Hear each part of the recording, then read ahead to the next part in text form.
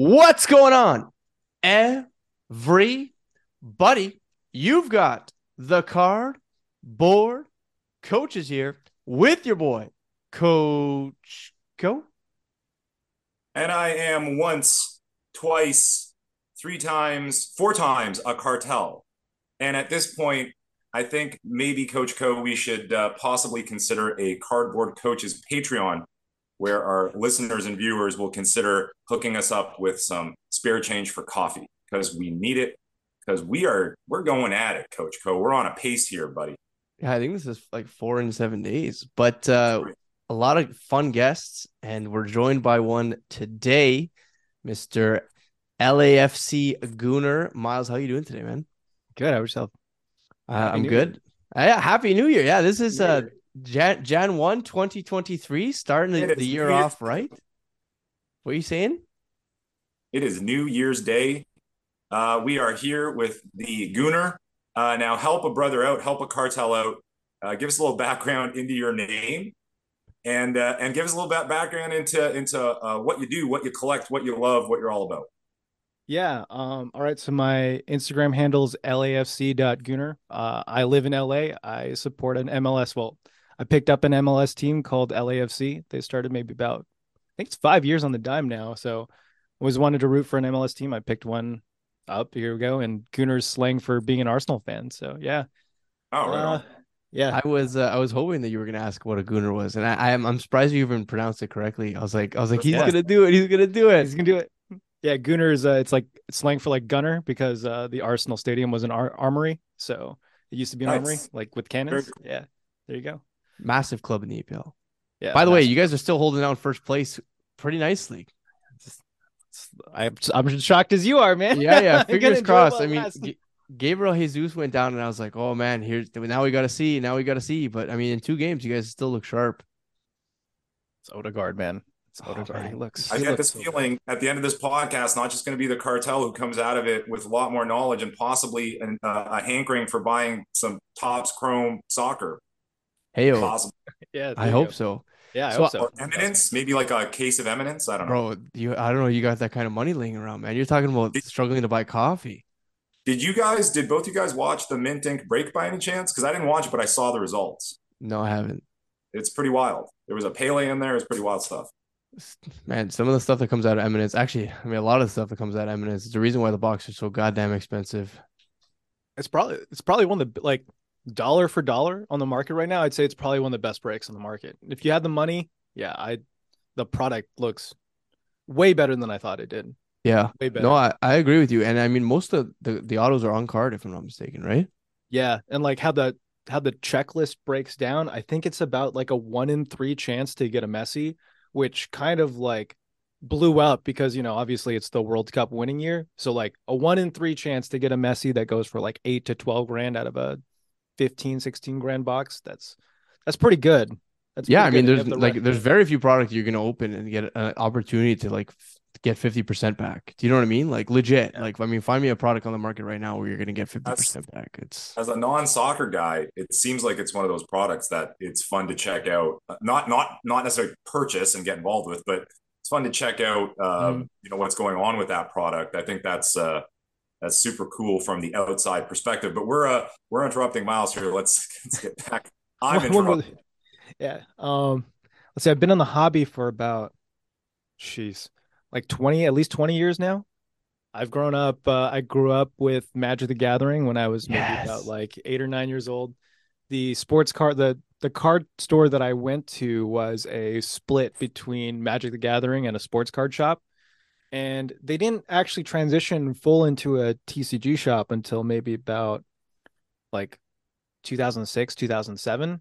So I pretty much grew up in that little like kind of split world kind of thing for a long time. So I got a lot of the overlap. I got to see when like Ultimate Collection first came out. I got to see when Exquisite first came out, when they started rolling out the cup, like how the card industry changed versus like I got to see it side by side, right? But I was a kid and for the most part, I bought and sold Magic cards all the way through college into my early 20s, and I got pretty deep into it. I was a pretty decent little backpack dealer. I would travel from like, my friends are in like Taiwan and Singapore, Hong Kong, Japan.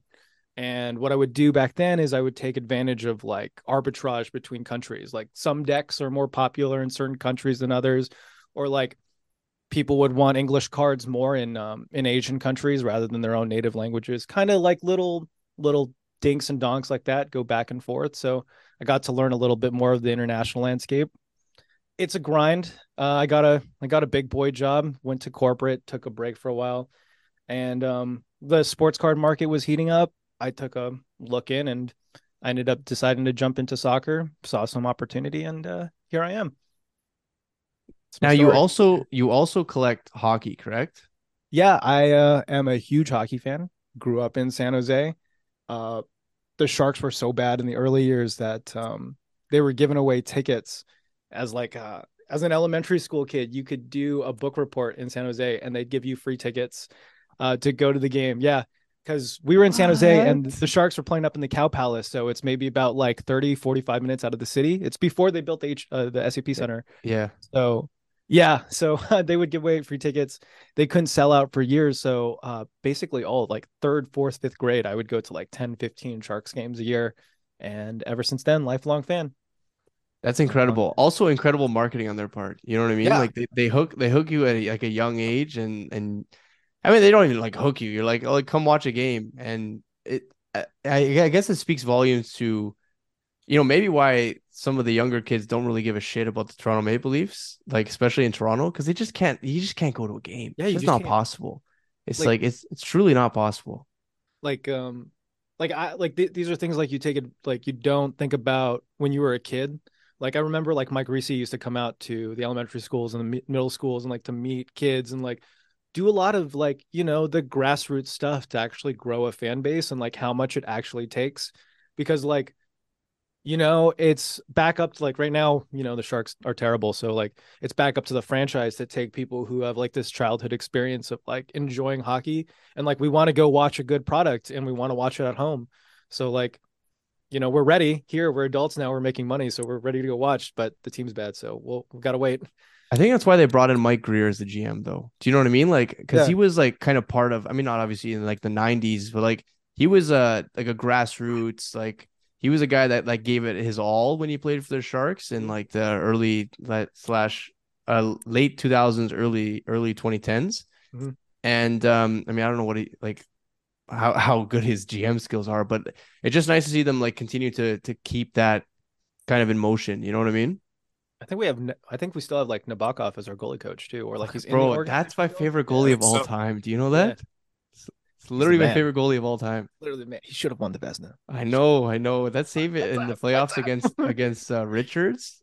Yeah. It was like double overtime in Dallas. Oh yeah, the diving save, but we lost that game, man. We But lost. still, man, that save was ridiculous, man. You sound like a Maple Leafs fan, Brendan. You're like, well, that was great though, but yeah, we lost the whole thing. Oh man, yeah. I mean, like I remember when they made the Sharks made the Stanley Cup, the final, and I was listening to Randy Hahn call it, and like you could feel the emotion coming pouring out of the guy because like he was like one of the guys who started the Sharks and like he watched and called every game to get to the point, and it just felt so good. It just Crosby was too good that year, and we just couldn't close it. But you know, the same thing happened to the Ducks. They lost in their first Stanley Cup final and they took it home a few years later. So hopefully the same happens to us. So, patience is everything. Fingers It's a crossed for you. conversation. It's a conversation. Co and I have a lot about the importance of the American market. We've got our good buddies at the Hockey Card Gong Show representing the States as well. We saw a lot of people come in from the States to the Sports Card Expo in Toronto. It seems to be growing, and that's important. We're gaining some momentum. That is why I can kind of give it a pass when they're putting more franchises in the States. It's this continued attempt to grow the American market. I'd mentioned to Co earlier a recent big sale of mine on eBay. It's a pretty big Jason Robertson card that's now on the way to the States. I think a lot of people got into it during the lockdown and started to explore hockey and how exciting it can be. And they got a lot of players that are representing right now, and helping to build that market. Now, a lot of people on the outside will, Miles, kind of compare that to soccer in terms of the hobby, just because of the fact that people are getting around to all these different quote unquote non-traditional sports. I never want to, verbally bring down soccer. It's kind of funny actually when I look at your feed and I see, autographs of legendary people like Pele, not just soccer players, legendary figures. So growing up in Toronto, being a hockey fan, that's fine, but we were still very well aware of Maradona, Pele. I got into the World Cup in the 90s just because I decided one day I'm going to support Italy. I liked Roberto Baggio. Mm-hmm. But talk to me after soccer, talk to me after that or before that, and I'm really not interested. But the reality is the names, the legendary type of status is there for these guys. So when you mentioned entering the market, you casually kind of mentioned you were going to try soccer. Was that just because of the fact that you liked soccer, or did you feel that was a big hobby opportunity? I mean, actually, both of like qualities of both, to be honest with you. Like, I grew up, so I'm Vietnamese. We root for France. We're like the country's a French colony, so we root for France in like international tournaments. So I grew up with, soccer on TV, soccer around the house, growing up with it. But like the accessibility level wasn't really quite there. I mean, hockey growing up, as an American in the US was way more accessible. And I really got into like I was a sharp like I would say I was like a more of a fringe hockey fan through my like elementary, middle school years. And then when I got like high school, college years, I really got into hockey probably after. I mean, Joe Thornton was like a huge moment for becoming a hockey fan. Like, it's just those moments where like your city finally landed a megastar, like to make waves and announce themselves to be a player in the NHL. Because like I grew up as a Sharks fan, and my favorite player growing up was Eric Lindros. So like when I go back and look at the history books, and I learned as a kid like the NHL ripped Lindros away from San Jose and gave him to Quebec. I was just like, what is happening here? This is a bunch of shit, right? And I Yeah, was like, it's backwards, I'm I not can't supposed to hate like this. this guy. I hate this. Yeah. So like, it was that whole like I was kind of like on the fringe about it, and then we got Jumbo, and then all of a sudden we go on those runs. The team is amazing. It's like you actually get to see hockey for what hockey actually is, right? You want a guy like the amazing team play, the no look pass, the guy who's ready to take the snapshot on the other wing, guys streaking down the things, like the perfect link up play, all this stuff, right? Yeah, Instead of just like, Chichu, Boyle, yep, Heatley. I mean, you guys brought in a bunch of names to surround them too. yeah, and it didn't stop. Like the commitment, they were spending the money, they wanted to put a good product on the ice, like because like I didn't get to watch real hockey, right? Like that's the thing. Like if you grow up a Canadiens fan, if you grow up in the royalty cities, if you grow up in like even the CHL or all this stuff, you know what good hockey looks like. And for like me growing up in San Jose, those early years, it was like me watching MLS soccer. It's not the same. And it really wasn't. So like when I finally got to watch soccer on TV, which was probably about like 2012, 2015, I'd already had a bona fide favorite player in Jumbo. And like that kind of playmaking ability is really what I enjoyed seeing. So like the players I gravitated to the most in soccer were Mesut Ozil and Xavi. Same kind of player, exact same kind of game, just a different field. And that's really what like introduced me to that love of the sport. And I really grew it from there.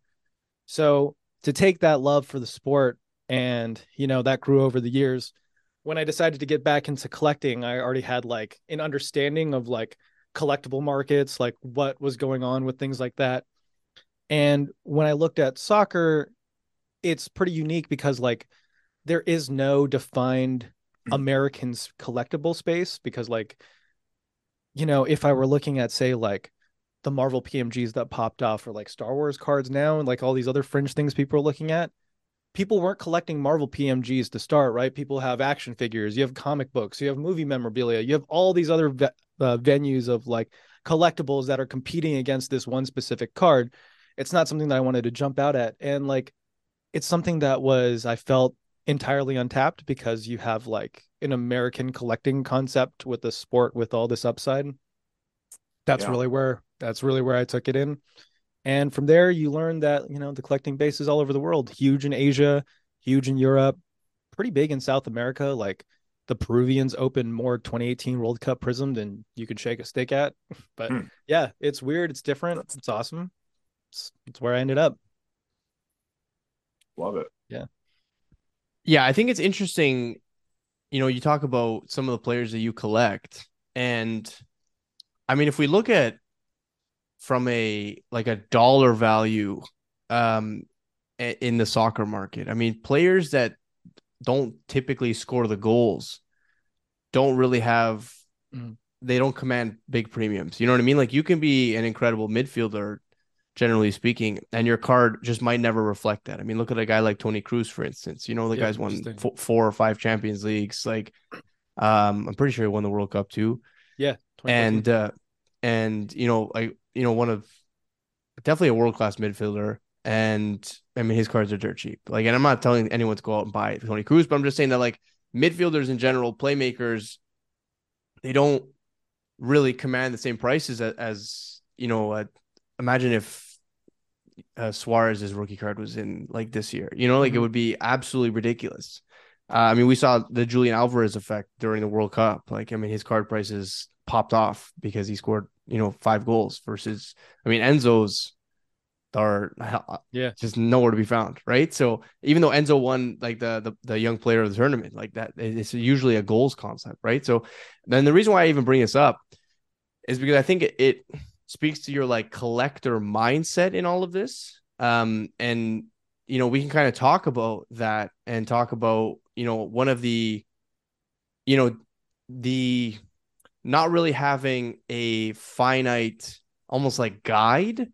You know, in hockey, we have Young Guns, we have SB Authentic, we have the Cup, we have Ultimate, and those are pretty much the big four. I mean, Right. we talked a little bit about it before the show, and I hope you have the opportunity to share this on the show as well. But OPG Platinum starting to creep up in there as well. But we don't really have like a set, like a tiered system for soccer. Do you know what I mean? And so I think maybe one thing that's kind of preventing people from, and it's just stupid, but preventing people from buying maybe more soccer is just not really knowing if that stuff is going to be able to be resold moving forward. Mm-hmm. Um, Now I said I think that's stupid because I mean you collect who you like, and I mean realistically speaking, this is a hobby first and foremost. But I mean I can understand having some reservation potentially on like eventually moving on from that and really not having much of a market available. So how do you feel? Well, how about hold on, if you don't mind, Coach Go. How about this? Can I give you Yeah, an alternate version of what yeah, you just said and just throw it out there at Miles yeah. and see how he would respond to it in real time in a real one-on-one situation, perhaps at a show, at a store, or something like that, where we really need to get away from saying anything negative about this hobby, and we gotta make sure that we don't give a bad experience to people. But beyond that, I would never buy a soccer card, and I don't like soccer, and soccer cards aren't going to go up in value. How would you respond to an individual who speaks this way? I well, I mean, the first thing is that like soccer cards as a whole are still a brand new thing. Like I would say the first set in the ultra modern era for soccer is 2014 World Cup Prism. I would agree with And you. like Yeah, that's like the very first major release set. There were like some piecemeal stuff, like Topps made some Premier League sets. You had like Upper Deck who tried to make some stuff in the early 2000s, but it was all hodgepodge. Nobody actually wanted to invest money into this space, right? And like the thing is that like change is hard to accept, and people don't like if you're gonna try to like lean on to old stigmas of like what cards you're gonna collect, then that's where you're gonna stay for basically forever, right? How I would talk to the guy in the store is that like I can bring up a hockey example of what how we were looking at collecting, but this is like maybe 2017, 2018, 2019. I have a buddy I collect San Jose Sharks cards with on the side, and we built our little Sharks PC together, and we've been talking about cards for a long time, and he never wanted to take it seriously. And at the time, he was trying to rip boxes of 17, 18 SP Authentic to rip for Besser. And he's like, the boxes are getting crazy now. They're cutting down on the autographs. We're only getting like one or two a box, and like, he's like, I don't even think this Besser kit is that good. Like, why am I continuing to rip this product? Right. And yeah, he had a point, and we were looking through Blowout one day, and I suggested him, like, why don't you rip 15, 16 OPG Platinum instead of 17, 18 SP Authentic, because they were the same price. And he's like, what a great recommendation. Yeah, nobody likes OPG Platinum. Nobody likes Chrome and hockey. Nobody likes all this stuff. We have our tiered sets out. I'm like, okay, you can think that way, or you can think that way and try to get a bunch of Brock Bessers, or at least we can stack up some McDavid rookies and have some fun with it. And he bought some boxes here and there. He enjoyed his rips. He got some nice the prisms or whatever they want to call it.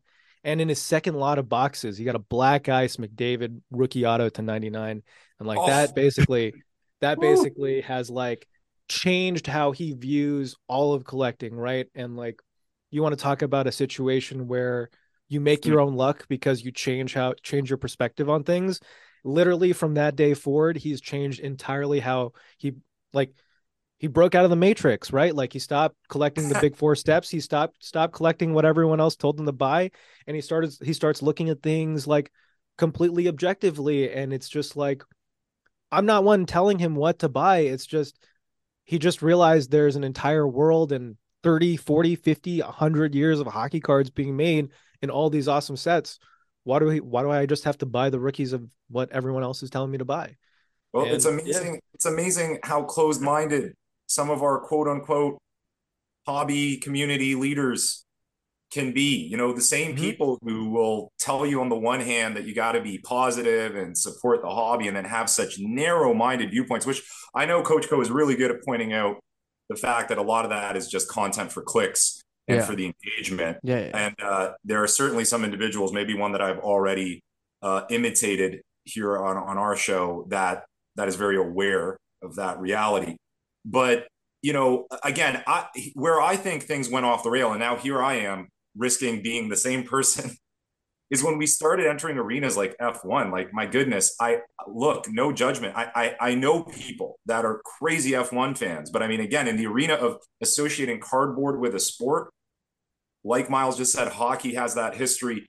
Look, it started as baseball cards. Most people say baseball cards. The average layman says baseball cards, but there's basketball, there's football, there's hockey. Soccer, in my opinion, just from my vantage point, has integrated much easier because of the fact that, okay, there's the sticker history. But like you said, starting in 2018, you at least started to build up a bit of a cardboard history with a sport that has such a big net. And it's not a huge leap from stickers to cards at all. Same manufacturer, same concept, same border. It's a rectangle with a border, right? So I think we kind of started losing the narrative when we started getting to F1. I know that just from hanging out at hobby stores, I see lacrosse, I see Call of Duty upper deck cards. Anyway. Yeah, they try like two things real fast too. Yeah. One, the sticker industry you talk about, nobody brings this up, and it's the thing that agitates me the most recently. The sticker industry you brought up became so wealthy that they literally bought out the entire sports card industry outside of hockey, right? Like, people continuously mock that sector of the industry, but yeah, when the sports card industry was on their knees, Panini came and bought out everything, and that's why we're here where we are now. Like, that's a great point. Was not a small industry. And like, that's these a great things, point. And like I mentioned previously, there was a period of time where Topps preferred to get that association with Panini and make stickers because the sales were better than cards. There's a couple years they didn't even bother making cards. Yeah. As far as hockey goes. I also think it's important to note, like, back to your point where, I mean, you kind of shared your origin story with respect to like being a San Jose Sharks fan. In a lot of these places around the world, the entry point to be like a soccer fan or football fan, we're going to call it football, is actually quite low. You know what I mean? A lot of these like small towns and stuff, like it runs deep. Like, I mean, it can't be that expensive to go to a game in like Medellin, like a Yeah. third division team or second division team, and it's like the entire team or the entire town or the entire city is like 100% behind these guys. Um, something that like I mean, I saw people posting some of their tickets to some F1 races this year, and I'm like, how can anyone afford to go here on a regular Yeah. basis? Do you Nice. know what I Yeah. mean? Like Good the point. point of entry just to watch is Yeah.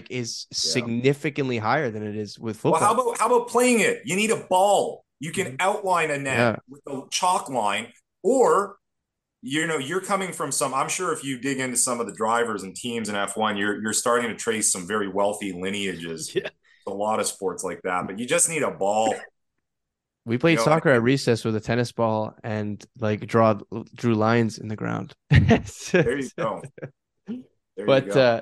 yeah, so I think it's interesting. I think it's you know, I mean, much to your point as well, like Panini stickers have been around like forever. And then Mhm. that's like where my origin story comes from as well. So uh, it's going to be interesting to see how the sports or the soccer card market takes in the next, I mean, I'd say 5, 10, 20 years.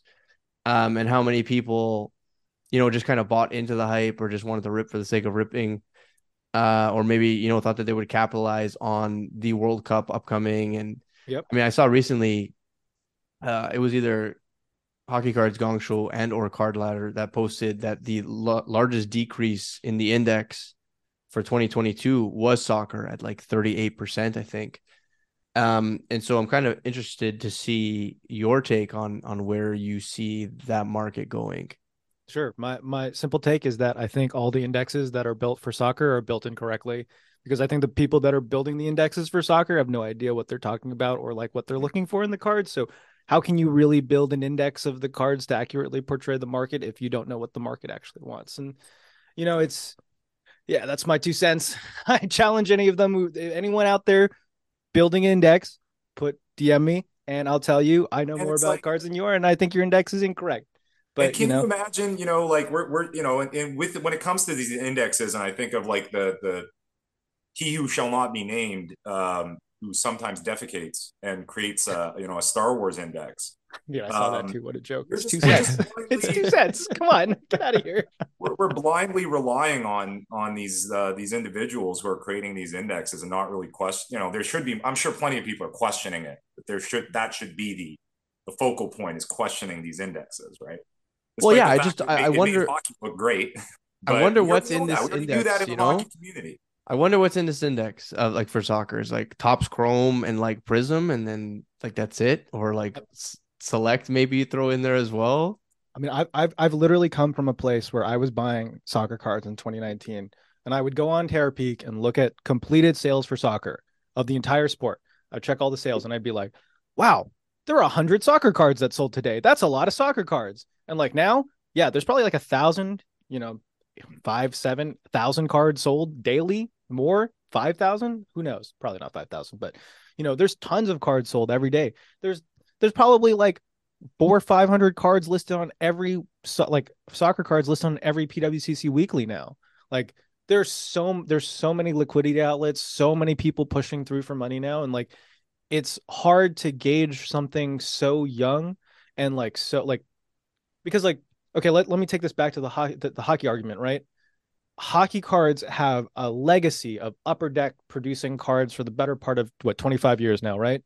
And it's through that buyers have the trust that this is the legacy brand and these are the brands that they want to collect to have long-term sustainability throughout time, and that's why we can accurately project that these are the sets that capture the market. That's fine. But when it comes to soccer, most of the sets have only been like a lot of the good sets have only been released once, like Nobility once, Treble once, Flawless once, right? How can I like, and those are some of the most popular sets in the market, and yet we're not capturing those in any indexes. But at the same time, we know that those brands may never be picked up again because the entire community could be turned on its head, and those sets may never be made again. So how can you have any confidence? We're in year 7, 8. It's so new. It is so new. Like we're not there yet. We, to piggyback even more on this, something that has been irritating me about like people talking about like a World Cup boom for soccer. Well, I mean, people are baking in seasonality into a sport where the market didn't exist the last World Cup. The market couldn't have supported a World Cup auction, like a headline World Cup auction. It couldn't have supported any of these things. So, like, if I can tell you from the trends from 4 years ago, it didn't exist to existing, how can you predict it's going to multiply exponentially because the event is coming again? You can't. That's like dishonest at best. But yeah, I mean, Couple of newbie thoughts slash questions here sure. as it pertains to what Brendan mentioned in terms of the market. I gotta wonder, and I mean, this is kind of built in with every sport. There was a group of people that came in, smelled the blood, and left. Now, what percentage, roughly, approximately, would you say in the soccer market was people for coming in blindly in the sense, like, for example, a hockey collector, a baseball Mm-hmm. collector, someone who only dabbles in basketball, who got a little curious and decided to throw some money in, versus people that truly were passionate about the cards and are still around? What roughly percentage? That would be number one. I'm trying to remember my number two based on the question. The number two is what is this? And this might be common knowledge, but what is the status with the soccer licenses? Has Fanatics already kind of pinned that down, or what's going on with that? So two questions there. Okay, so to answer the first, um, coach, you can agree. I want to say it's like maybe like 30% collectors were developed and like 70% of guys were like in it for the money. That's my yeah, guess. yeah, I would say, and it's almost like too general again to just be like of the whole market because I think that if you collect stickers and if you collect cards, I think that's like two very different things. You know what I Yeah, mean? Like, and there are people who collect both, and but I and it do breaks it. think that like the But people who collect stickers, I mean, I think there's potentially more people that collect stickers today than there ever has been, which is mhm. crazy because it's like it was always massive. But I think that like the people who got involved with like creating their World Cup books, and I saw a lot of people get their first World Cup sticker book and place stickers in them or buy packs, and were very entertained in that manner. I think those people will probably be around next World Cup, and so that's my way of saying that that person is retained because I mean, much to what you said, it's an every 4 year thing when it comes to the World Cup, right? So like that's the only way we can possibly track this thing, at least with Yeah, respect to like what I'm talking about in like the actual World Cup. Um, Now in terms of cards, let's say in 4 years' time, like how many people do I think bought like cards this time that are gonna buy next time? I whatever it was, I'd maybe cut it in half. So like maybe 50%, maybe less. And it's also, of course, will depend on like the economy and stuff, but like um I just don't think that there weren't like distinct rookies to chase. There was probably like three, you know what I mean? And even of those three, like those three didn't really perform well during the World Cup because I like to compare soccer prospecting to baseball Bowman almost. It's like yeah, you buy a player and it might be his rookie card, but you're not going to see him come to full fruition for like 5, 6, 7 years. The really good ones you'll see in like maybe 2 or 3 years. Maybe they're already playing, but the vast majority of them you'll probably see them hit peak like 4 or 5 or 6 years later.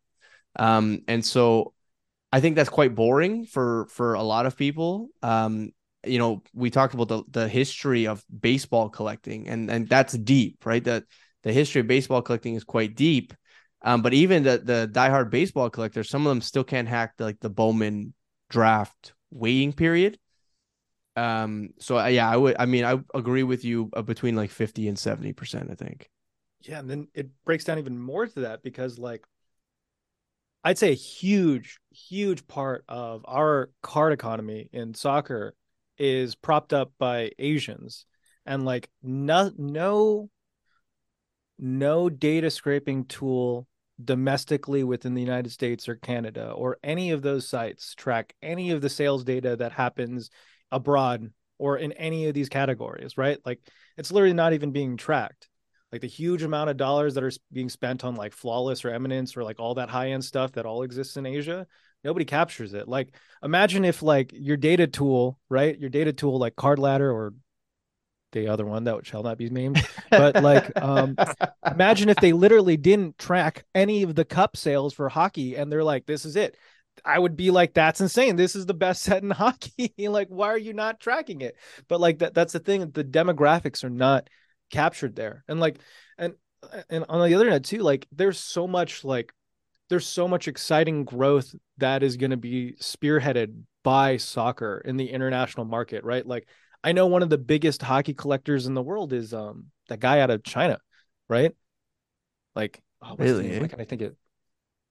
You guys don't I'm know not familiar with this mysterious. Shanghai card collector. That's it. Shanghai card collector. He's legit. All right. He's got a bunch of nice Crosbys and stuff. He's a huge fan. But like he's a product of the card industry going into a new market and developing that one whale, right? And that's like a huge prize as to like years of work to get someone of his stature interested in buying hockey cards, right? And in this other example I'm going to bring you, Ronaldo just went to Saudi Arabia, right? And this is the golden goose that a lot of collectibles industries have been trying to break into. Like they're like Pokemon, I think is in, like the comic book industry is in, but like getting a premier athlete, probably one of their favorites, into the Arab world where they can actually go and see him play locally for a price that they actually can afford will have long-term effects in developing a fan base of people. I don't know how many of them will collect cards. I don't know how many of them will collect stickers, but these are events that I'm excited to see what transpires in the next 5, 10, 15, 20 years, right? Yeah, I mean, a lot of people are saying he chased the bag, and he did. He did. But he's So what? also, I mean, he's got nothing left to prove, quite honestly. And I mean, like you said, he's gonna go develop an entire, an entire part of the world, football, an Squad's entire part decent. of the world, man. Have you seen the No, team that he's no, on? I It's haven't, I decent. haven't, I He's haven't. got some No, players. no, They're saying that they're going to try to sign Marcelo and Ramos in the next window. Like they're going to go deep. Like they don't spend you don't spend $1 billion on Ronaldo and surround I him with know. chumps, right? I know, but it's kind of like the same thing when I mean players started gravitating towards the MLS, right? Like those Yeah. players had to take that first step and they developed that market. And I mean, you said you couldn't watch. Beckham to MLS. Yeah. Yeah, yeah. I mean, you said it was a lot harder to watch soccer than it was hockey in the States, and I find that crazy to believe. You know what I mean? Like, but I mean, I'm sure you're right, and it's just hard to look at that from the perspective that we have now because the MLS is such I mean, it's big now. The MLS Yeah. has become quite prominent. The U.S. is about to host a World Cup. I mean, we're going to join you, but it's a vast majority going to be played in the United States. Um, and so, I mean, there's a lot to be said about developing markets in other parts of the world. Like you know how many little kids are going to be inspired by Jonathan David and Alfonso Davies in Canada to drop the puck and to go play soccer instead. Like that's like an influx of talent that Canada is it Canada soccer? Is that Yeah, what you guys call yeah, it? I think Yeah. so. Yeah. Yeah. Sorry, like Canada soccer, like that's an influx of talent that they haven't had, or like an influx of kids that actually want to play that sport that will substantially develop that pool. But that's the thing, like the more time in soccer you spend, the more you realize how long the game really is to develop, like how committed you have to be. Because like Cartel, I don't know. I hate to assume, but I don't think very like. Do you know a lot about like soccer history or like how they develop nations and stuff? the But the very basics. I don't have that background in soccer. No. so basically, like why Pele is so famous is that he developed Brazil into like he moved Brazil into like status among the world because of how good Brazilians were. Like he was, they had the pressure of performing well at the World Cup to make their country known as like a world economy, a world thing, right? Because they were destitute. And it's the same thing that like Qatar was trying to prove when they like we can talk about all the human rights violations and all that other stuff, but that's what they were trying to prove by entering into the Western world. Like they've been trying to host a major event for the better part of 30 years. And that started with like investing on shirts, investing on talent, naming stadium rights, and they bought teams, and then they bought media rights, and then finally they were able to host the World Cup. Like it's a long process, and like that took 30 years just to get to this point. And now they have like literally the Arabic world went from like hosting tournaments, owning teams to hosting the World Cup, and now they have another crown jewel in signing one of the biggest players in the world, right?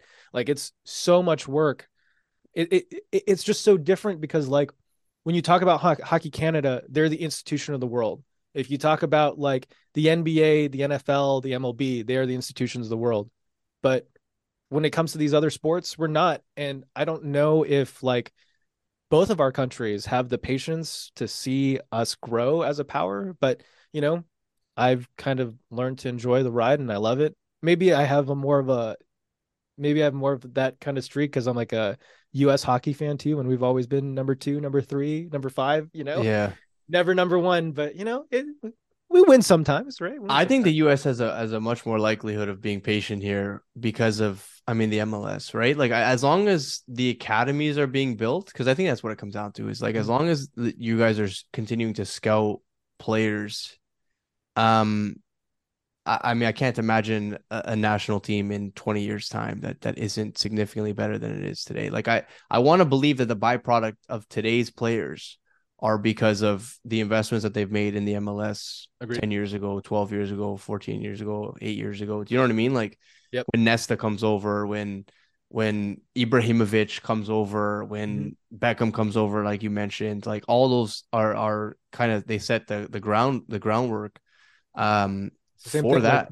Like we can draw the same line and say when Gretzky was traded to LA, right? Like how like I I've seen all the stats. Like hockey in LA is or hockey in Southern California is one of the most popular played sports. Like we're talking about Jason Robertson on the podcast. Like literally a Filipino kid from Southern California is one of the hottest stars in the NHL. That is a Yeah, love story written, signed, and delivered by Wayne Gretzky, right? There's no other way. absolutely. Yeah, absolutely, man. That was an organized, that the whole Gretzky deal was a very orchestrated, organized, purposeful move Yeah. that I remember was shocking to kids in Canada at the time.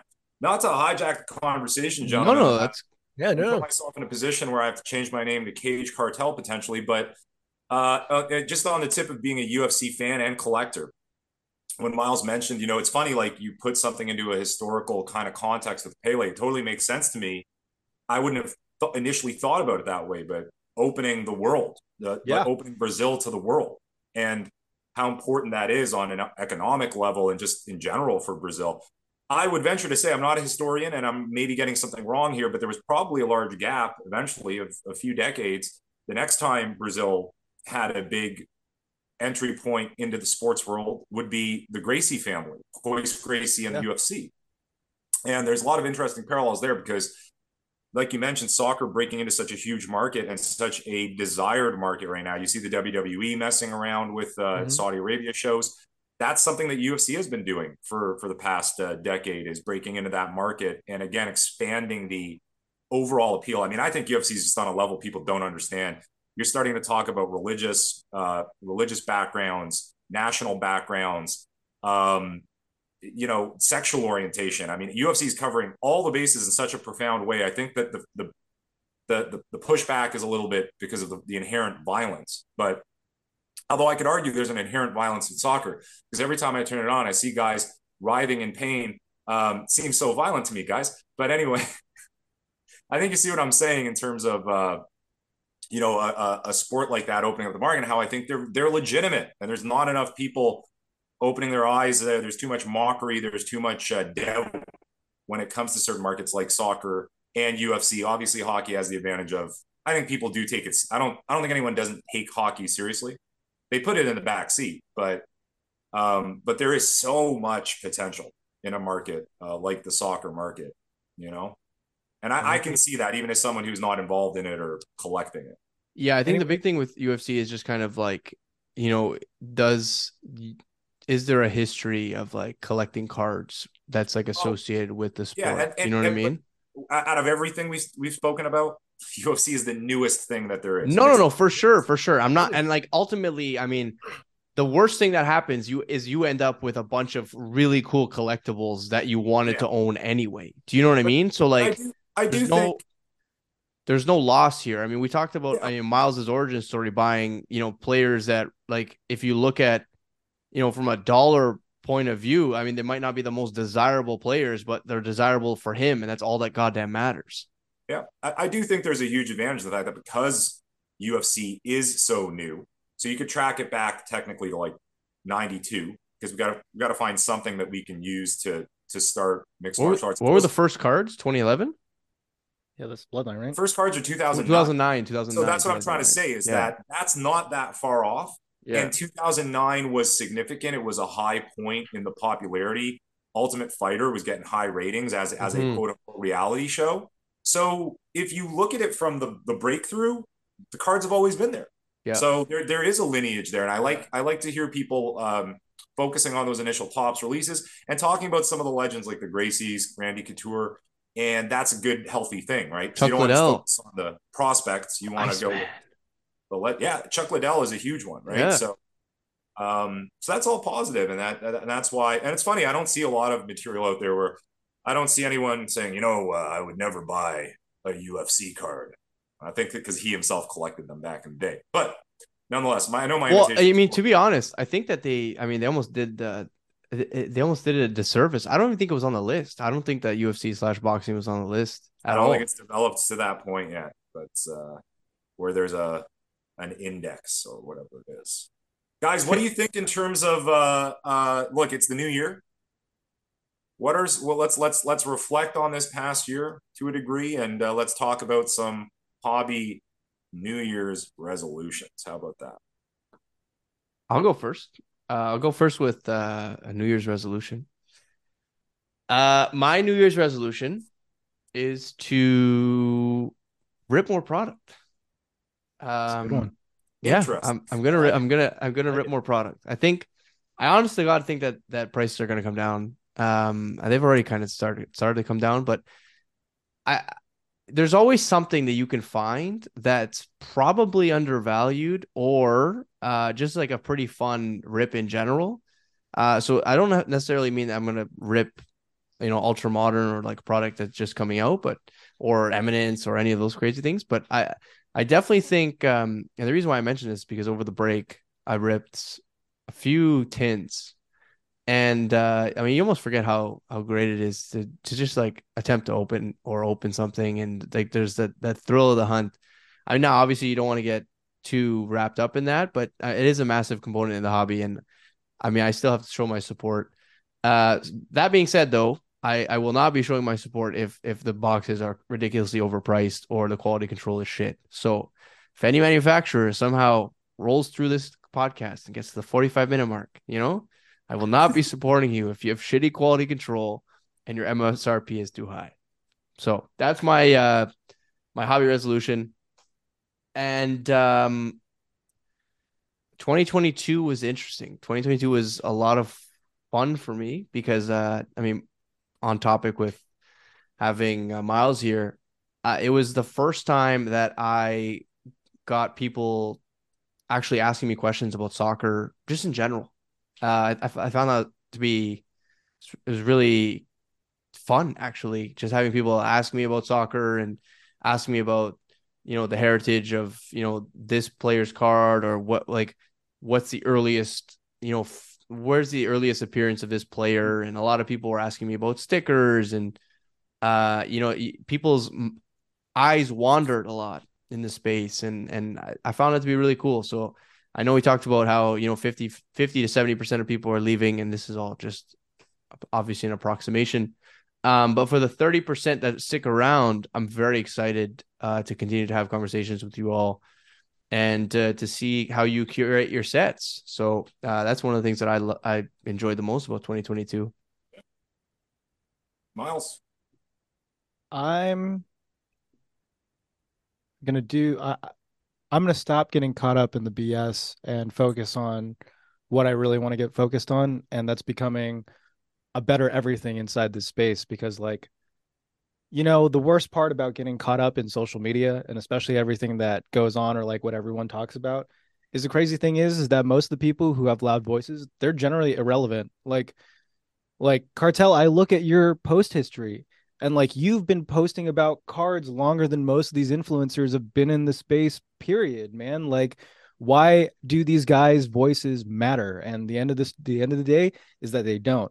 I connect, like we became instant friends because I opened my mouth and you can tell that I've been knee deep in cards. I've been knee deep in this space. Like I love this space, and like the real people in this space, they all have less than 1,000 followers. They all like don't really care about showing off their cards. They don't care about doing all those things. And like the thing I want to get back to is like the things that matter, because like, like I don't want to say that it like is gonna spell out financial success in the long term, but the thing that is gonna give me the most financial success is becoming the best collector I can be. And like in the space of like what I've built, or like how I approach the space with the knowledge that I have, man, if I took my amount of money that I went into with soccer and tried to go into big three sports, I'd be a nobody.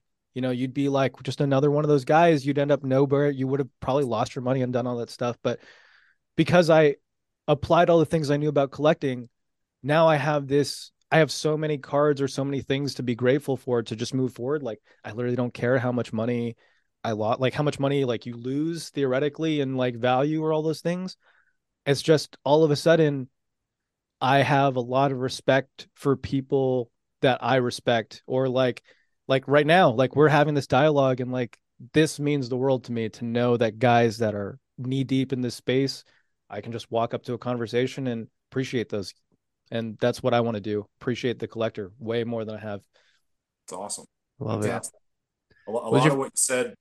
Sorry, go ahead. I was gonna say what were your favorite part of 2022, but you're gonna rebut, and then we can go to his favorite part of I feel like 2022. Miles kind of combined the I two guess so. Yeah, man. I guess so. deftly there actually. And I'm going to do the same if that's kind of what you were shooting for there, Miles, because I'm just going to resonate on what you just said. One of the best things I could tell people right now in terms of if you are looking back on 2022, and I'm gonna make it 2020 to 2022.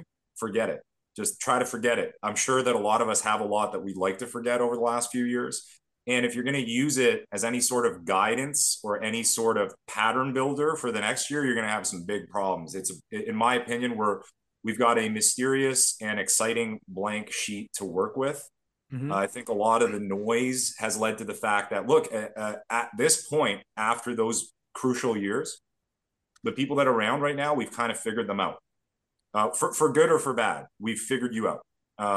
We know where people stand, so to speak, with how they've reacted, what they've posted, their takes, right? Are they of the take that it's all doom and gloom and I have all these regrets, or are they of the take that I'm excited to see what's happening and I like what's happening in my space, whether it be soccer, whether it be hockey, or whether it be the general community, right? And then as far as like personal resolutions, like Brendan mentioned, it's hilarious. I wrote down break less. He's telling me he wants to break more.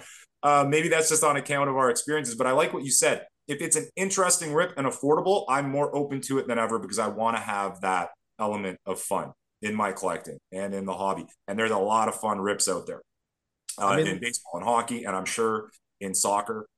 This was the year I ripped the most. Just like we talked about before, right? Like, do you want to Yeah. be the guy ripping SP Authentic for one auto, or do you want to find another product that might give you a little more value, a little more exciting? Like, I mean, the cup's coming out, and it's gonna be an arm and a leg. I mean, how hot was Stature for a minute, right? People love that stuff. And Yeah. it was like $100 a box. It wasn't bad. Yeah. It wasn't bad. I mean, that was, a function of Upper Deck, the way they're releasing things, right? And but I was super happy that people were loving Stature because the worry was because of the weird release schedule. I was concerned about my beloved hockey community, but they took to the products that were available, which is important. So yeah, that's all good stuff. I mean, even Clear Cut did some damage this year, man. Absolutely, yeah. And again, timing with the release schedule, but it's good to see that people embraced it the way that they did. Yeah. So Brendan, I don't know if you're ready to wrap. I might have to be. Yeah, no, we sure are. We sure are. But I love that we had such a great collector and a great thinker as well, because I learned a lot today, and I really appreciate it on the level of, regardless of the fact that I am the interviewee, I really appreciated this conversation today. That was a ton of fun. Yeah, so I think that all we're left to do here is a nice little plug for you, man. So where can we find you? Where can we contact you? Where can we ask you questions about the space? And no, harass my Instagram. Yeah. My Instagram is LAFC Gooner. I also run like on my stories. I also do like a kind of a daily news feed, kind of like just bullshitting about soccer. So it's kind of It's fun not if you want to get bullshit, into man. it. It's quality stuff. It's quality stuff. Please give him a follow. I'll make sure to tag him below. Team, thank you so much for tuning into this week's episode. I hope that we provided some value for you today. For now, have yourself a wonderful rest of the day. The Cardboard Coaches are out of here.